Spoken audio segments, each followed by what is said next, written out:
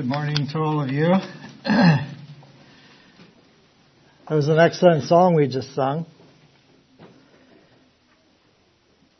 Has the life of Jesus really made a difference in your life? In such a way that men would say of you, they're little Christs. That's what they said at Antioch, didn't they? The lives of those individuals at Antioch were so changed that people said, they're just like those little Christs. I indeed covet that kind of reputation, that men might know that my life has been changed by Christ. Amen. Well, I'm here again to talk about some things that I know to be true, some things that I know that I have experienced and know to be true, and some things I'd like to become more perfect at. Things that I haven't mastered. Things that I wish I could do better. Wish I could be more like Christ than what I am. To talk about something I am intensely interested in.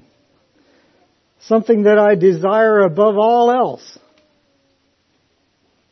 Something I want to be a part of. Things that I struggle to comprehend, things that I don't know entirely how it all fits together, but I believe it's true. Okay? So this morning I'm going to talk about, well, you guessed it already, right? I don't need to write it on the board. The kingdom of heaven. We've got to talk about the kingdom of heaven again. Now, some people say that that's kind of my hobby horse, and it comes out of every message that I preach. And well, I just want to thank you for that compliment. I can only wish that it was more so. More so. Because it's the best thing that happened to this world ever since sliced bread. And, well, yeah, it even beats sliced bread, doesn't it? And I'd like to say I by no means am the first person who made this topic central theme in his life. And I hope I'm not the last. Okay? Because it is the central theme for Christianity. It's the central theme for every Christian to have the kingdom of heaven inside. Inside. In such a way that it changes us and makes us totally different than what we've ever been before. Well, the Old Testament prophets talked about it. Isaiah, Ezekiel, Daniel, Zechariah, and others. And then there was a period of silence for a little while, and we had no open interpretation. And then came John the Baptist.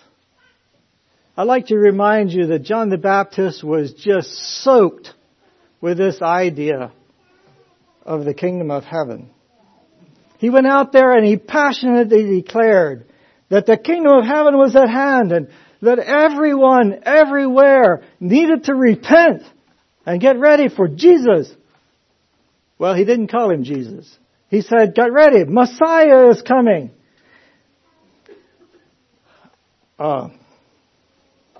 Somehow or other, not everybody liked that. You know, the Pharisees got upset pretty quick about that. True to their nature, I guess. I don't know. Anyway, they soon sent out messengers to John the Baptist and they said, why are you doing this? What's your deal? I mean, do you think you're the Messiah? And John said, no, absolutely not.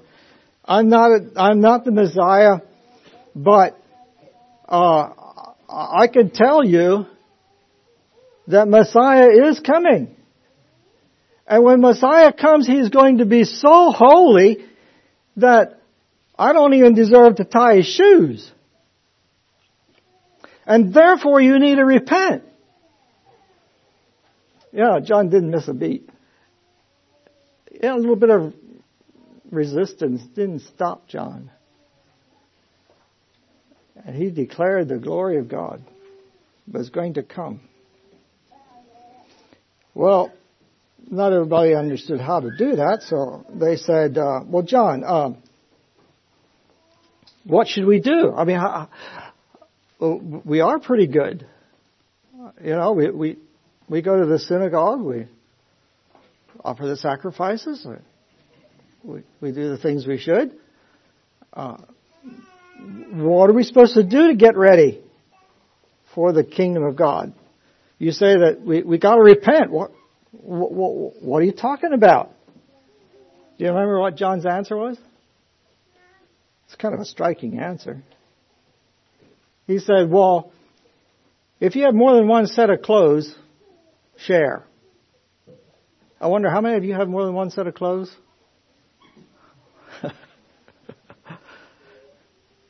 Okay, so if you have more than one set of clothes, you ought to be sharing. That's a pretty simple idea. Now that's, by the way, something very interesting to be said by a fellow who was himself didn't know how to dress.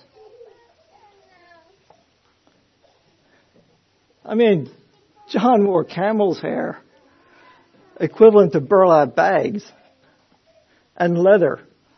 Not fancy leather. This was just rawhide, probably, that kind of thing. And he ate bugs for breakfast. He's a pretty homespun fella. Rather different.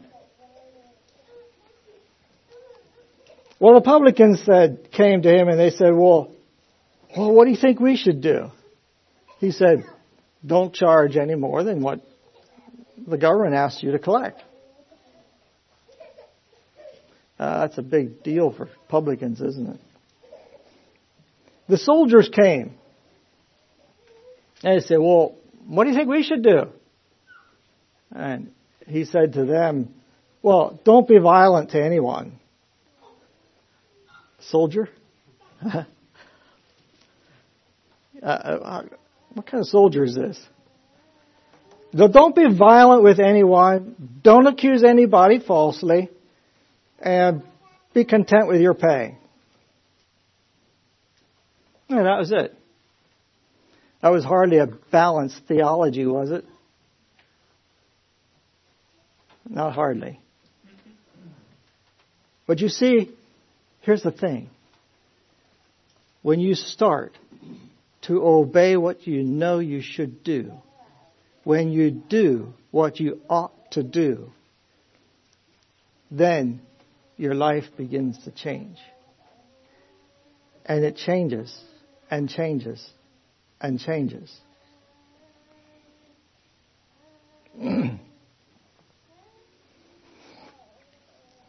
People came out to hear John by the droves. And I guess like I was saying, I guess that sort of stole the thunder of the scribes and Pharisees maybe or something, and they didn't like it. Or perhaps they were afraid of the Romans.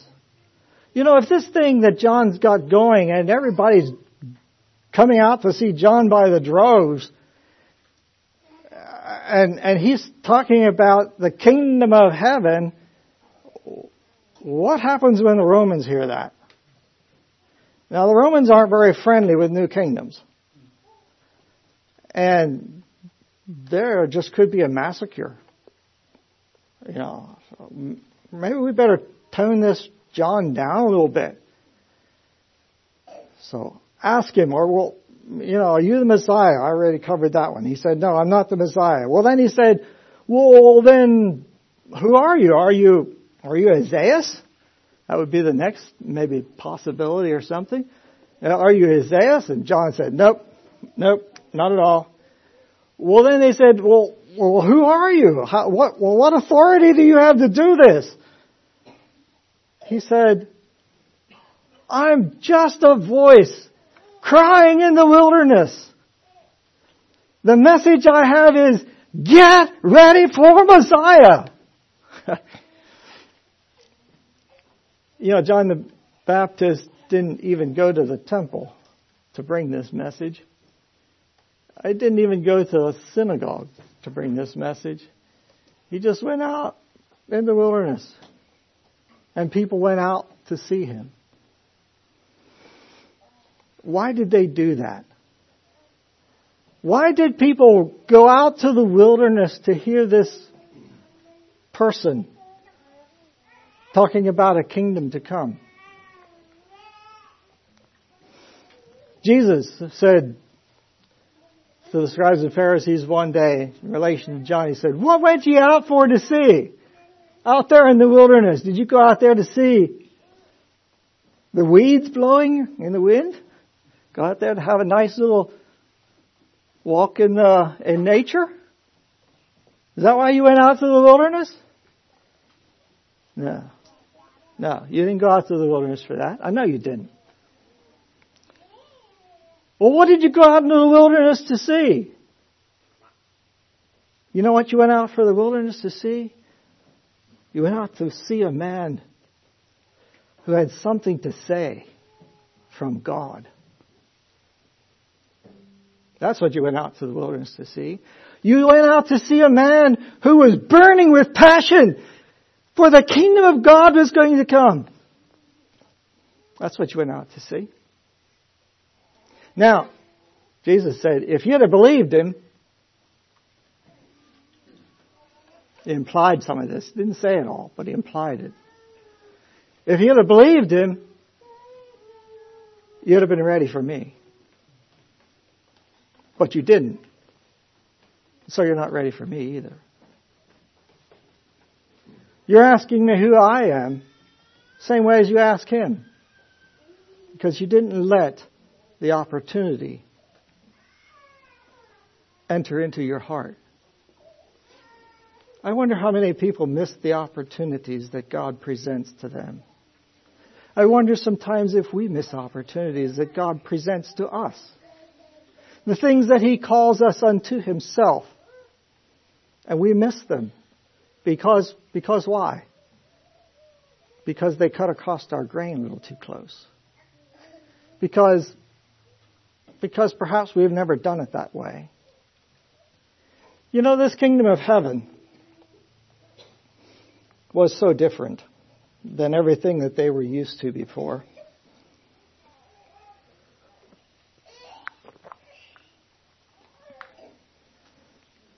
This kingdom of heaven that Jesus talked about and what John said, I don't know. I'm just supposing here that, when John told all the people that if they had more than one set of clothes they were supposed to share, I'm supposing they sort of shook their heads and said, well, can't do that. I'm sort of supposing that the soldiers went away and said, we're not supposed to do violence to anybody. I don't know how you'd be a soldier like that. I don't know. Maybe John's just ranting here a little bit.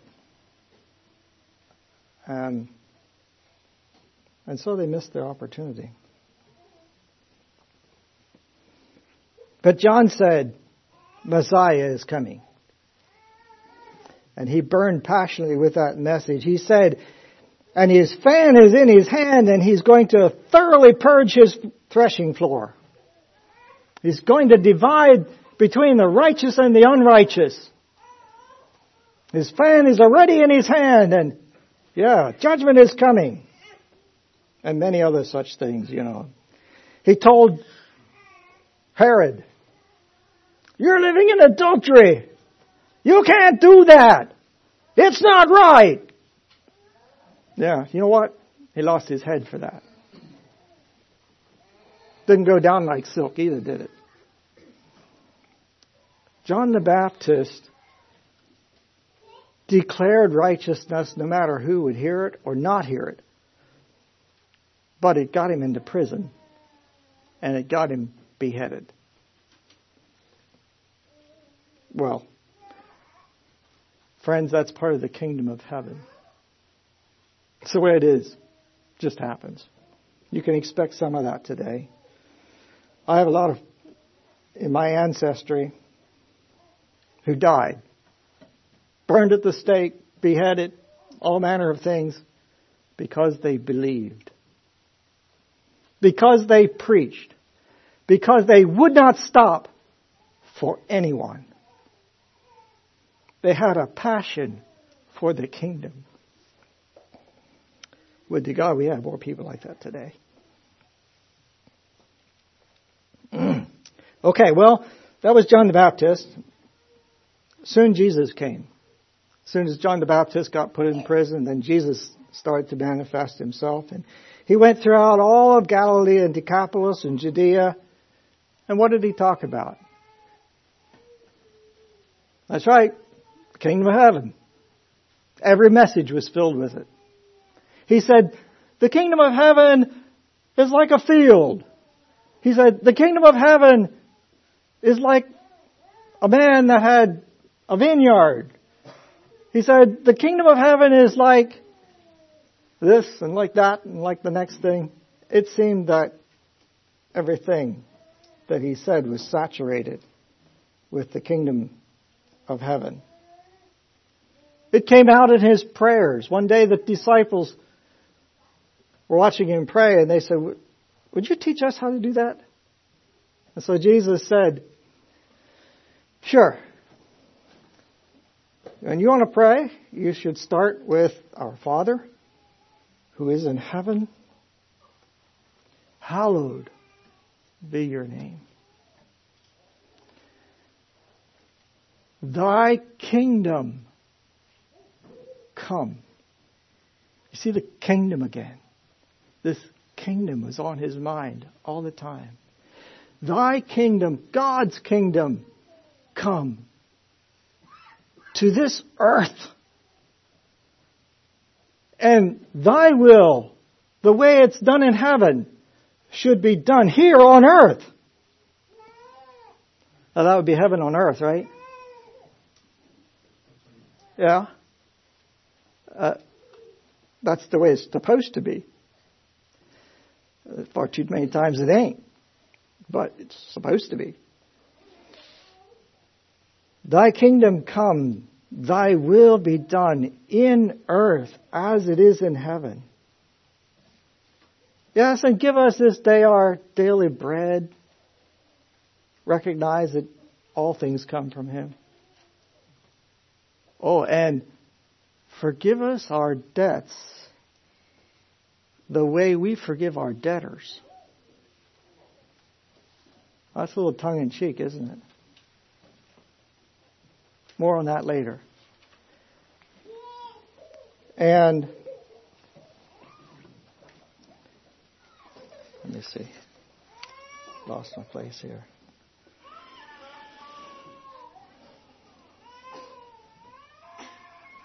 Maybe I shouldn't go there yet. Anyway, I'll back up a little bit.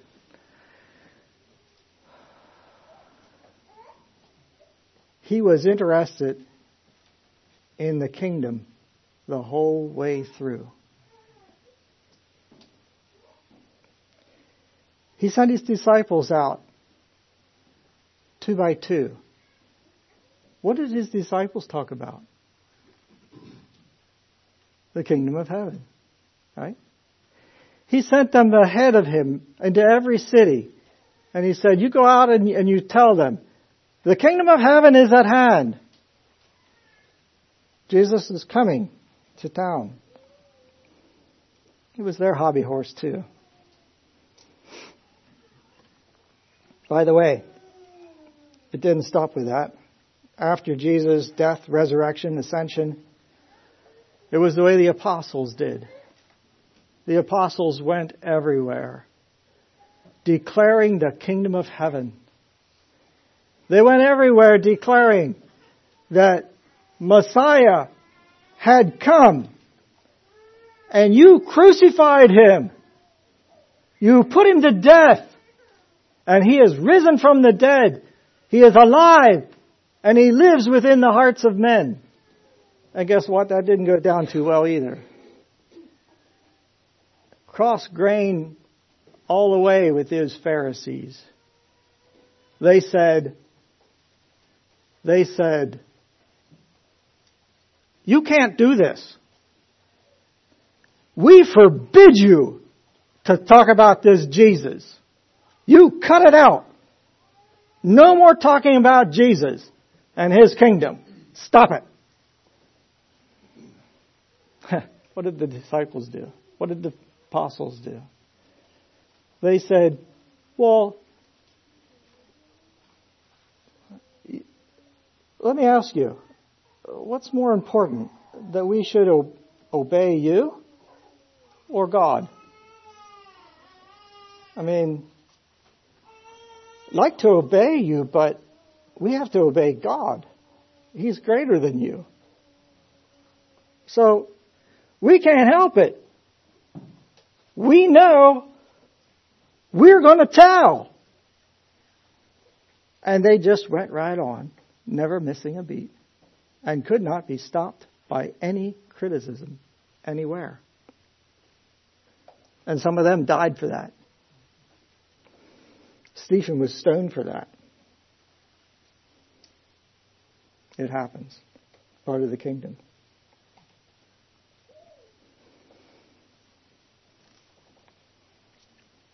They went into all kinds of cities. Paul traveled. Paul was beaten many times with rods. Folks, you don't know what that feels like. I don't think any of you ever got a beating like that. But they so opposed Paul and his message that they'd take him and they would beat him with 39 stripes. You know why not 40? Because there was a law that said if you beat a man with 40 stripes, you can never beat him again. So they make sure they don't overdo it. But they whack him with a good hard rod, 39 times across his back. What do you think his back looked like when he was done with that? Black and blue, right? Black and blue.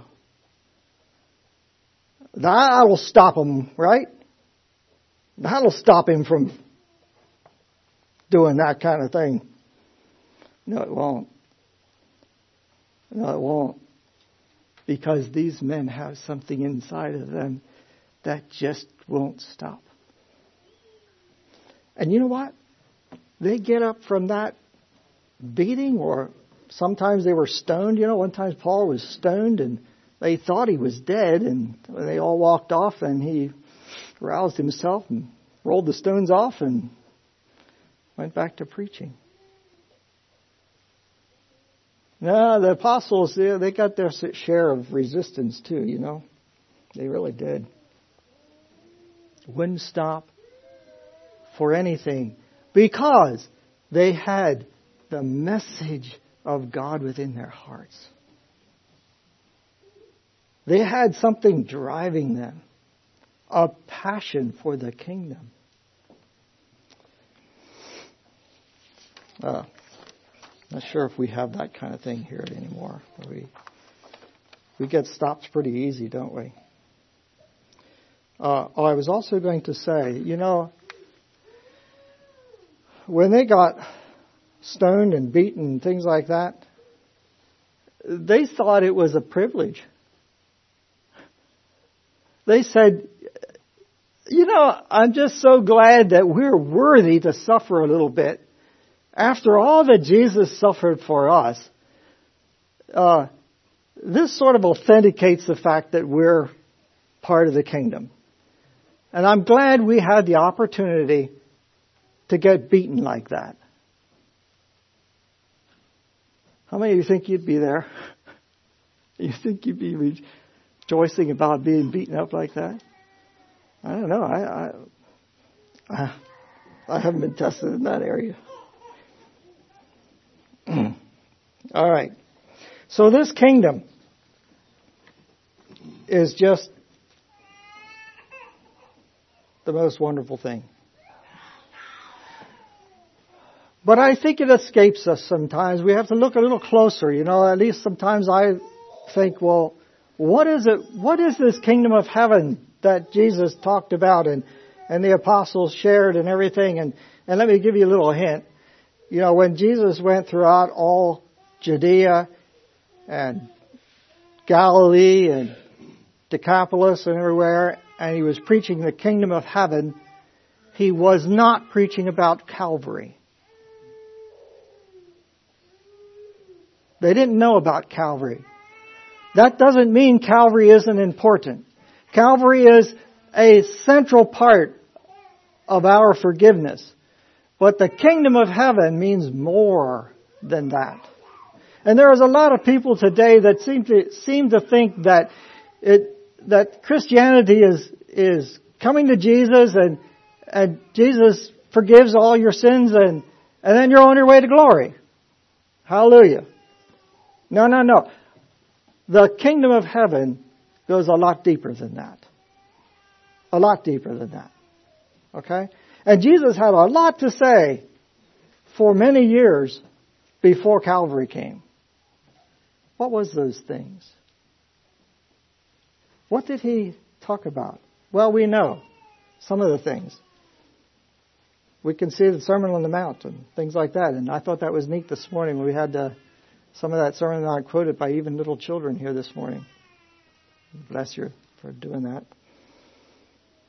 But if you stop to think about what Jesus actually said there on the Sermon on the Mount and what he actually meant when he said things like, blessed are the meek. Do you know what meek means?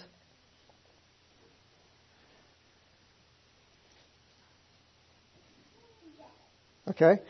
Meek means that you can just take things and not get offended. Just soak up bad stuff. When somebody treats you wrong, it just rolls off like water off a duck's back. You just soak it up. Blessed are the meek that can do that. Blessed are those who are persecuted for righteousness' sake. Oh, you don't consider yourself blessed when you're being persecuted, do you? Usually we don't. That's the kingdom of heaven. All right. We're going to zoom in a little more here. I have one area to talk about this morning about the kingdom of heaven, and I'm not going to talk about everything in the kingdom of heaven. It's just too big a subject. I can't cover everything. And I'm going to say right now that I'm not going to be entirely balanced, okay? There's a lot more to be said than I can ever get said this morning, but I'd like to zoom in on at least one area of the kingdom of heaven that I think is really, really, really important according to Jesus. Okay? It's one of those areas that don't make sense to us until we have experienced it. And then even after we've experienced it, we've got to grow and grow and grow and grow in it. So here we go. This one area that I'd like to talk about this morning starts with the idea of how righteousness is maintained. Now, prior to what Jesus said, everyone knew how righteousness was maintained. Every sin and every injustice needed to be punished with a punishment that was equally severe to the offense. Okay? If you stole a sheep, you had to give the sheep back plus one more. Okay? You don't get rich very fast that way. Okay? If you hurt somebody, knocked his eye out or something, well, you had to pay for that with your eye. Now that'll make you careful, right? You make sure you don't hurt anybody, because the way you hurt them is the way you're going to be hurt. If you knock somebody's tooth out, well, we'll just lay you down on the floor and knock your tooth out. Pay for his tooth with your tooth. That was the law. Everybody knew that's how you maintain righteousness. You make an example of believer you make an example of the offender, and you make it clear that it doesn't pay to do evil. Make it really tough for those evildoers, and that will preserve righteousness, right? That was the law. That was the law. An eye for an eye, and a tooth for a tooth, and a life for a life. If you accidentally killed somebody, you needed to be killed under the law. With one exception. I like the exception. The one exception is that if you ran like everything and made it to the city of refuge before your avenger caught up with you, and you got to the city of refuge, then you could have a fair trial. And they would check out to see why this man died, whether it was really an accident or not. If you didn't like the guy and you had a quarrel with him before, you might fail the judgment, and then you would be killed. But if in fact it was actually an accident and you really didn't have any malice toward this fellow, and you accidentally killed him, well then, if that was an accident, then we would not kill you. But you still have to pay for that. You still have to stay in the city of refuge for the rest of your life until the high priest died. Okay? Now, do you see the type here? It's an interesting type. It's a type of Christ. If you killed somebody, you're responsible for his life. And we won't kill you if you're in the city of refuge. But you'll be responsible for that death until atoned for by the high priest, Jesus Christ. When the high priest dies, then you can go free. Isn't that a beautiful type of Christ? But you know what? That could take the rest of your life. If the high priest was younger than you might be in the city of refuge until you die. You might never get to see your freedom, even if it was an accident. Well, that was the law. It was the law. And everybody knew it. Everybody knew it. The rabbis all taught it. The history books all said so. That was the way it was done. Until the kingdom of heaven. Folks, do you realize what a change the kingdom of heaven makes? What an awesome difference this is, that the kingdom of heaven is here. Jesus came along and he had the audacity to say that he went against all of this history, all of this law, everything all the rabbis ever said. He cut across all of that grain and he said, I'm here to tell you a better way.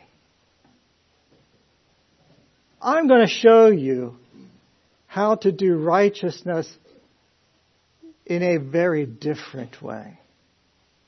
Okay? I want you, you've heard. It's all been said. Okay. Love is for your friends. Hatred is for the evildoer and for your enemies. Right? But now I'm going to give you something new. Something very different. I want you to love everyone, even your enemies. Well, how does that work? How's that going to work? Yeah, I want you to love your enemies. I want you to love the people who take advantage of you. I want you to love that Roman soldier that comes along and says, "Hey, buddy, you're going to carry my pack for a mile." And you had to carry his pack, or you'd be in big trouble. Whether you wanted to or not, you had to drop whatever you're doing, carry that pack for a mile, just because the Roman soldier said you had to do so. Well, Jesus said, I want you to beat that. You carry the pack for a mile, and when you're done, carry it another mile for free. Just bless him. I know he took advantage of you. So what? Give him another mile just to be nice to him. That goes down a little crooked, right? Now, if somebody sues you and they sue the coat right off your back. By the way, that's not easy. I've had some personal experience with that. It's not easy to be under a lawsuit. You lay awake at night. It's tough. Jesus said, just give them what they want, and then add a little. Add to that. That's tough. Jesus said, if somebody whacks you,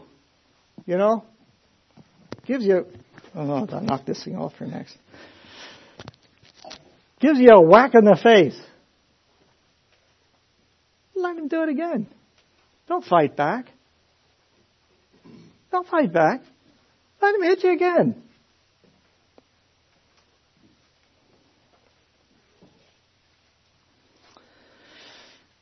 I want you to love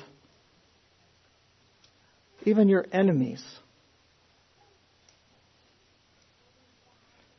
I want you to pray for them. Now, by the way, that's not praying like David prayed for his enemies. Remember? David would pray for his enemies that God would smite them. God would grind them to powder.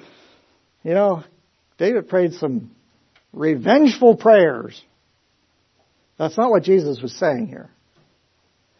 Jesus was saying, I want you to pray blessings down on those people who are your enemies. Very different.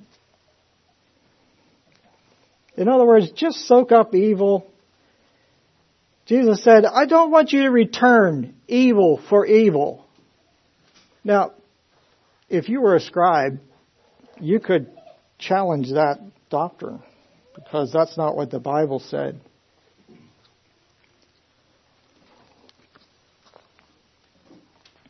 The Bible says, an eye for an eye and a tooth for a tooth.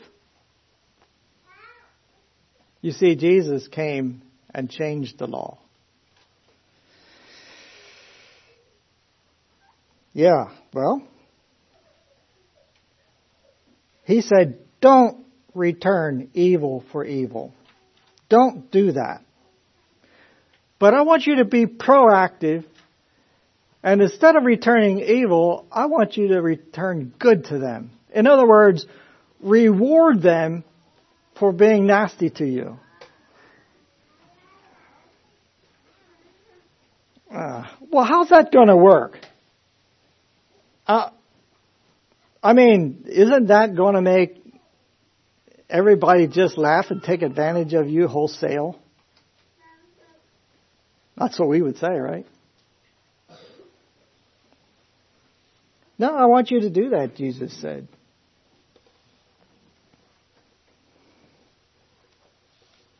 And we wonder how that's going to work.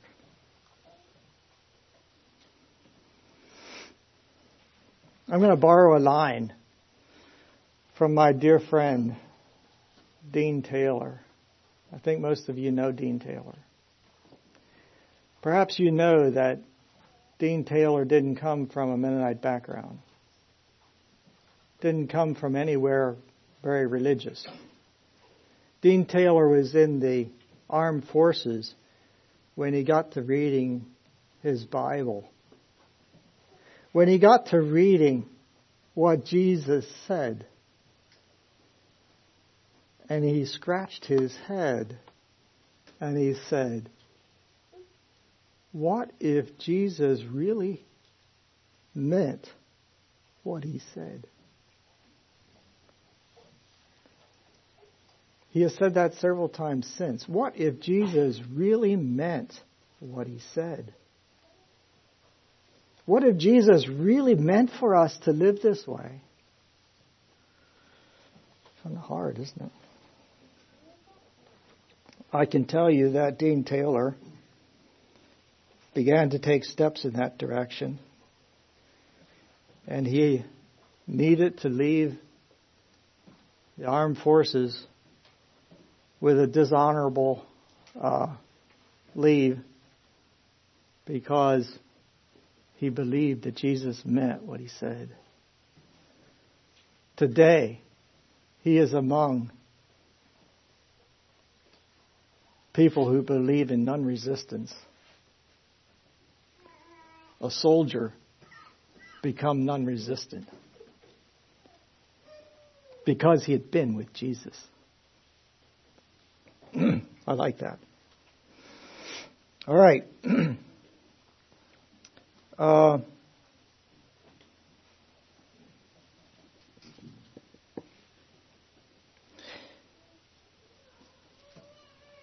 mentioned this about Jesus brought this kingdom into his prayer and everything. And I said I'd like to go a little bit further on that. Forgive us our debts as we forgive our debtors. Did you ever stop to think about that? That would be called dependent forgiveness. Do you believe in dependent forgiveness? Do you believe that Jesus would forgive you based on the way you forgive? Well, it's not just this Lord's Prayer that mentions that. Jesus said, with what measure ye meet, withal it shall be measured to you again. And he said it in context with forgiving others. Do unto others as you would have them do unto you. Okay? And the way you live is the way you're going to be treated. Did Jesus really mean that? You know, that could get all of us in trouble. Right? That could get us all into trouble.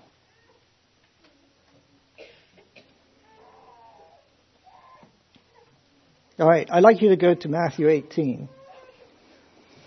Now, everybody knows what Matthew 18 is about, right? Right?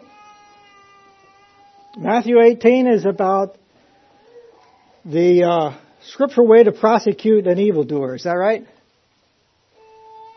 Well, no, that's not right. But there is a lot of people that think that.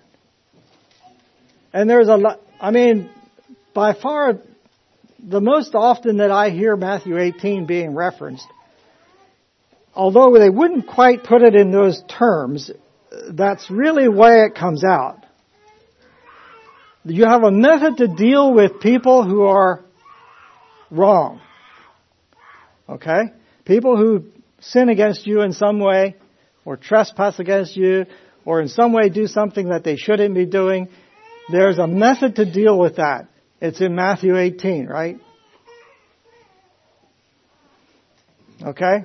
3 strikes and you're out. First, you go talk to them yourself. If that don't work, take a couple other people with you. If that doesn't work, you tell the church. If that doesn't work, you're done. Right?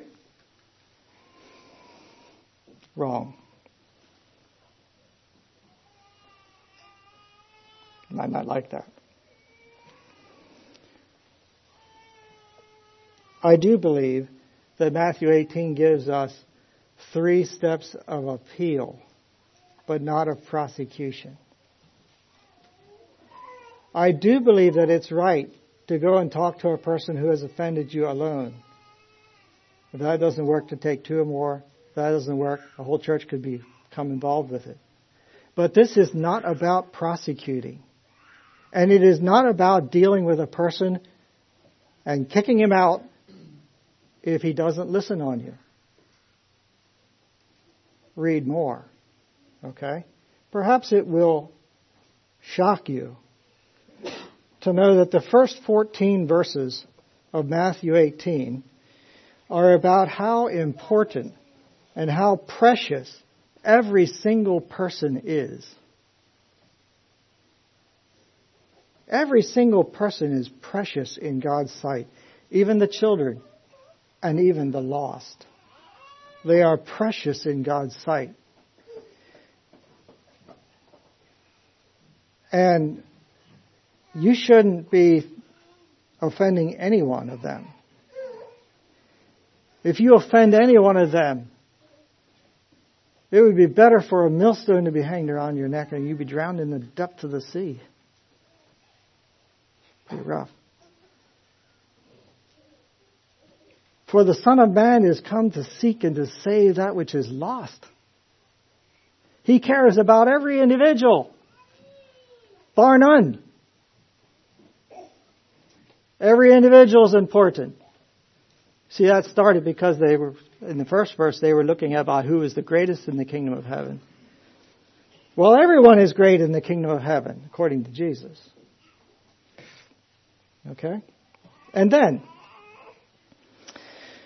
in the middle of the chapter, we have 4 little verses that detail how you could give a scriptural appeal. Those are the verses we know the best.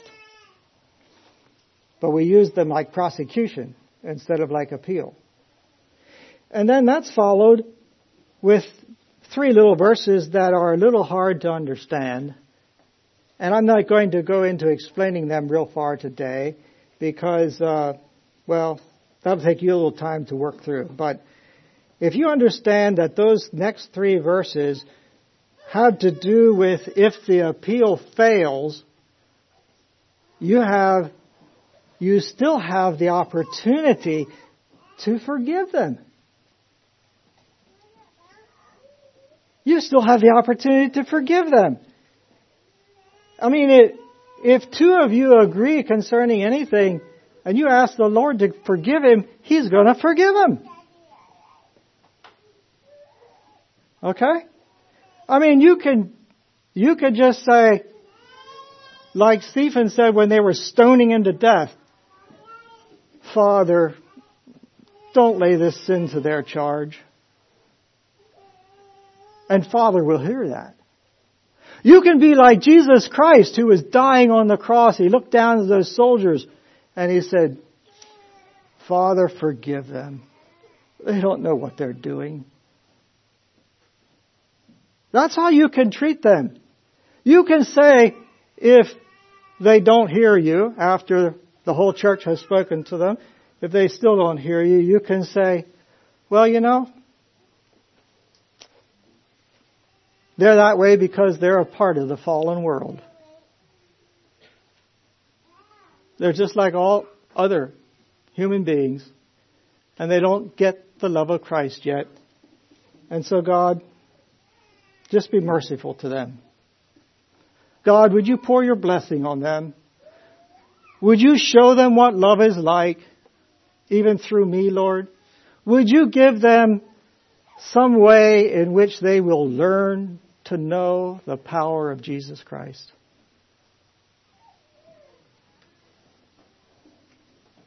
Yeah, some of you are going to have to think about that for a while. I maintain that it is that way because of what Peter said in the next verse. You know, Peter was just shocked at this.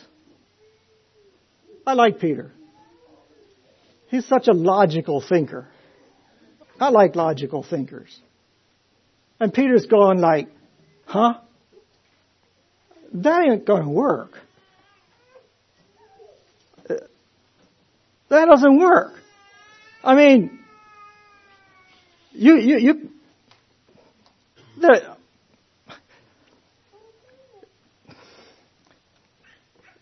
surely there's got to be a limit to that. There's got to be somewhere where there's a stopping point. I mean, you couldn't do this in every circumstance, could you?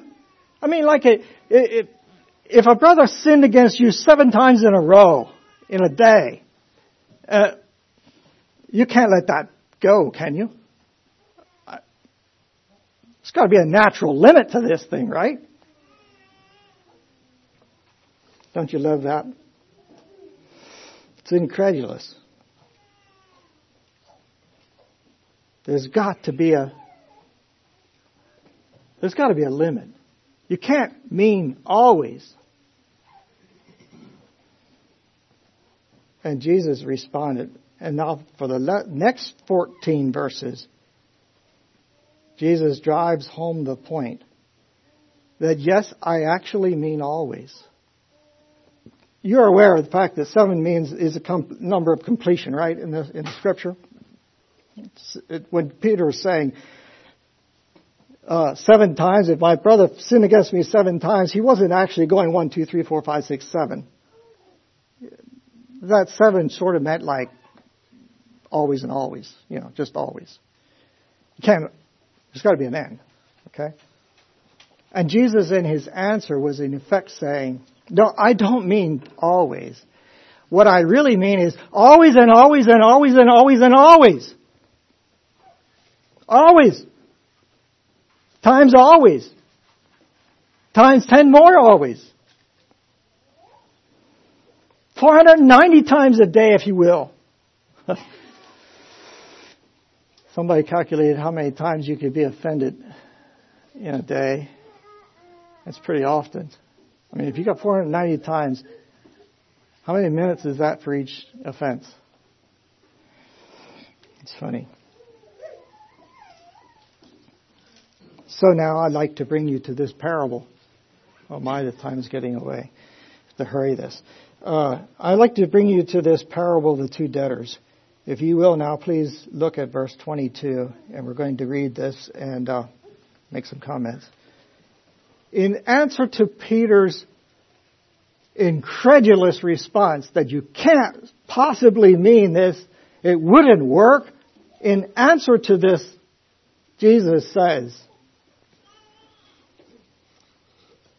therefore is the kingdom of heaven likened unto a certain king, which would take account of his servants. And when he had begun to reckon, one was brought unto him which owed him 10,000 talents. For as much as he had not to pay, his Lord commanded him to be sold, and his wife, and his children, and all that he had, and payment to be made. The servant therefore fell down and worshipped him, saying, Lord, have patience with me. I'll pay thee all. The Lord of that servant was moved with compassion. That means love. And he loosed him. And he forgave him his debt. But the same servant went out and found one of his fellow servants, which owed him 100 pence. And I don't suppose that was immediately afterward, but probably sometime after that. He went out and he laid hold on him, and he took him by the throat, and he said, "Pay me that thou owest." And his fellow servant fell down at his feet and did exactly the same thing that he had done earlier. He said, "Have patience with me, and I'll pay you all. Give a little time. I'll pay it. I'll pay it up." And he would not. Went and cast him into prison till he should pay the debt. That was his just opportunity. That was just justice. That's all. So when his fellow servants saw that it was done, they were very sorry, and they came and told their Lord all that was done. When his Lord, after he had called him to him, said, "O thou wicked servant, I forgave thee all that debt." 10,000 talents of it. Just because you desired me. Shouldest thou not also have had compassion on thy fellow servant, even as I had pity on thee? And his Lord was wroth, and delivered him to the tormentors, till he should pay all that was due unto him. And that would be forever, I think.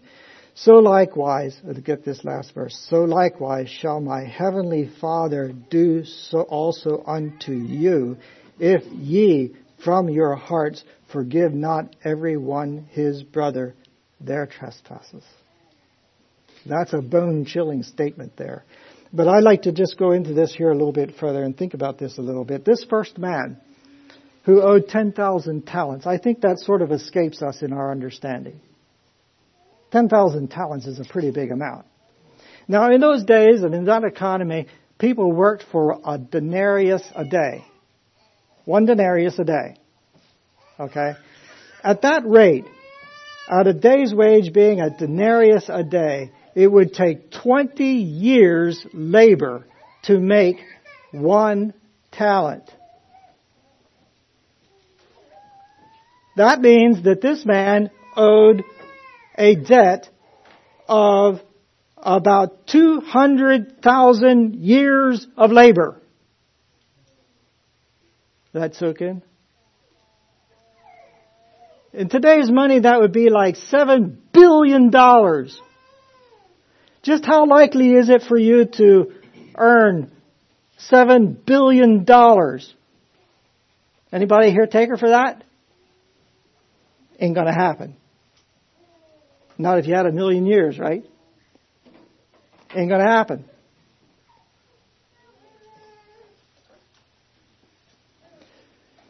Let's understand this parable a little further.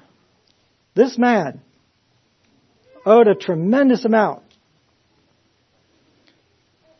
When his Lord said, "Pay up," he said, "Lord, I'm doing the best I can. Have patience with me. I'll keep on trying. I'll try till I die. I'm doing the best I can." And his Lord said, "I like you. I love you. You know what? Just forget it. Your debt's paid. I'll take care of that. 0. You're done." How do you think that felt? $7 billion evaporated. Whoa. I mean, this is a pretty nice guy, isn't it? This is really a nice Lord. Let me remind you, at the beginning of this it says, "Therefore the kingdom of heaven is like this." Okay? And it is. You know what? That's the way our Lord is. If you were to count up all of your trespasses and all of the sins that you did and all the wickedness that you have lived in your heart and all the evil deeds, you know what your debt would be? About $7 billion. Something you could never put right.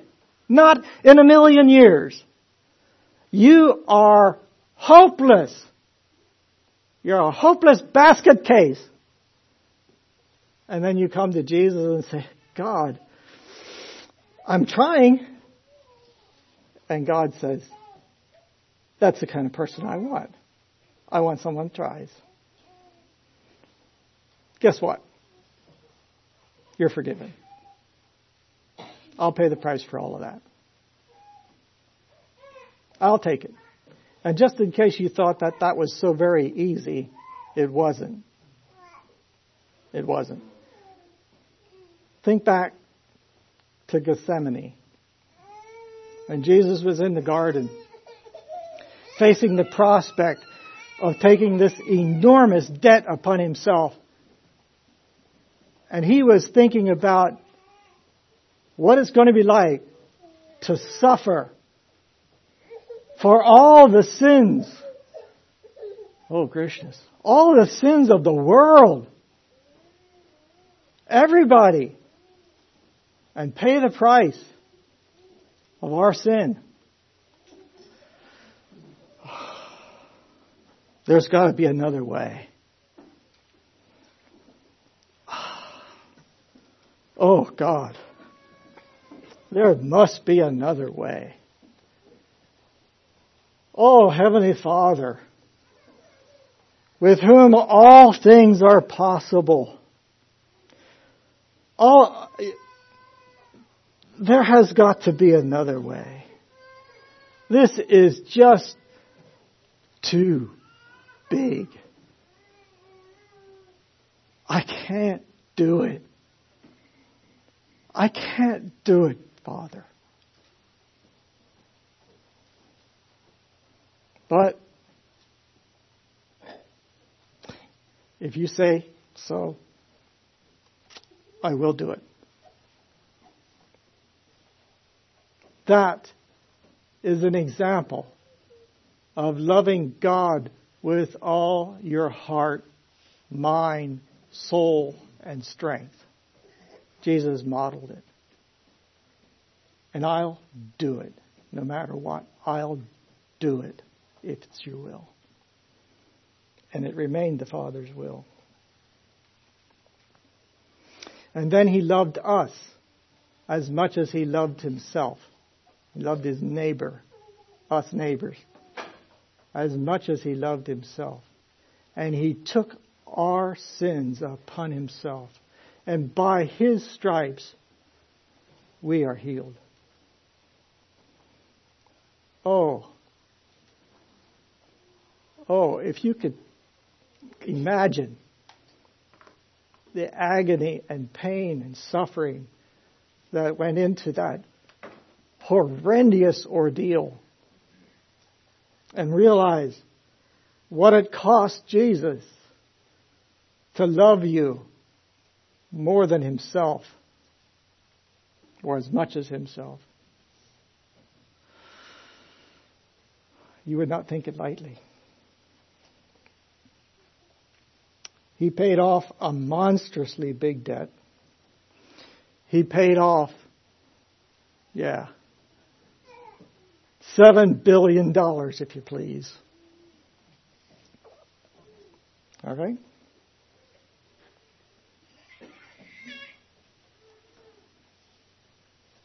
And now we go out. And we are free.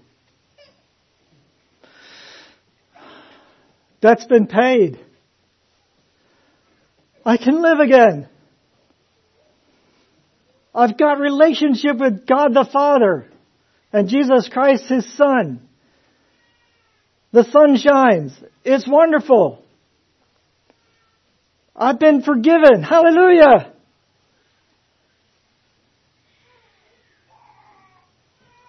And then my brother does something to me. Or my brother fails me or does something he shouldn't do. And I hold him to justice. And I said, no, you can't do that. No, you can't do that. We're not allowing that. and we choke our brother.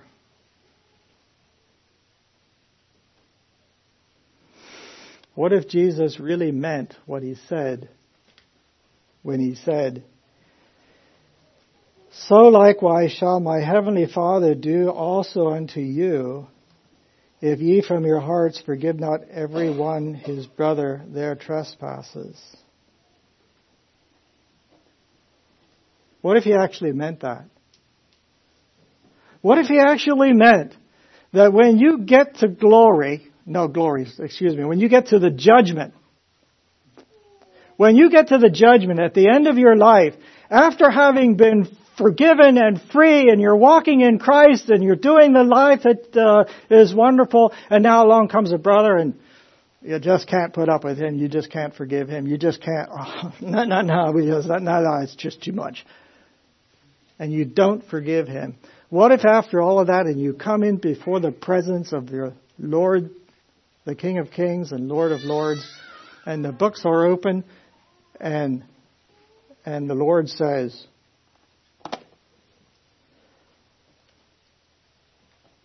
"Why didn't you forgive Brother Joe? After all that I have forgiven you, your $7 million debt that I gave you free and gave you all of your inheritance, and you couldn't forgive Brother Joe?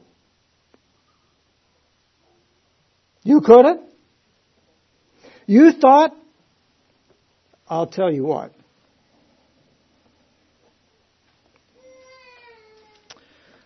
Tell you what we're going to do.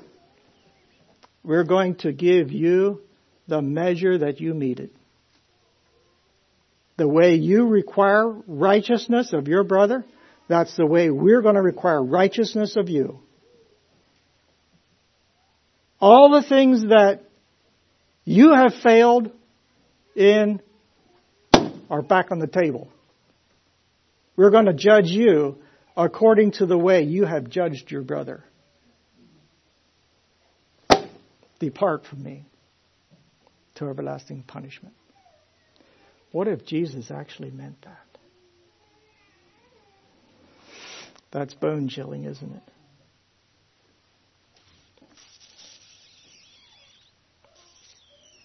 That's bone chilling. That could get us all in trouble. I praise God I have an advocate with Jesus Christ. I don't meet that standard. But I try. I try. I'm never going to be able to get it perfect, I don't think, but I try. This morning, do you try? Do you try in this area? Do you try with all your heart to learn how to forgive even those who are wrong? Even those who are wrong after you've talked to them, after the church has talked to them, and they're still obstinate, you got to still forgive them? You got that opportunity. I say, I don't want you to think that I'm perfect in this. I'm not. I am so challenged by what Jesus said. I am so challenged by this kingdom of heaven. But it's the most important thing that earth has ever seen. Bar none.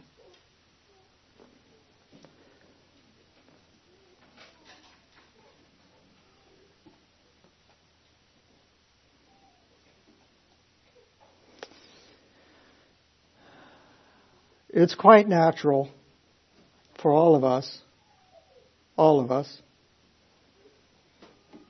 to hold others to a higher standard of righteousness and morality than we hold ourselves.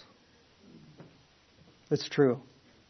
It's just entirely natural and normal to do that. But it's not right. But it's not right. And it's not okay. This is what the kingdom of heaven is different in. And God comes to us with His Holy Spirit and enables us to do what we otherwise could never do.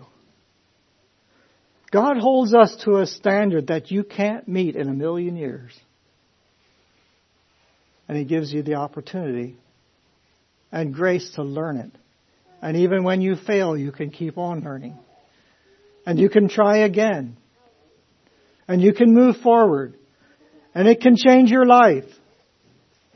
So long as you earnestly, honestly want to do His Father's will. And so long as you actually believe that the kingdom of God must bear on your life today. I'm challenged by that. Hope you have been too.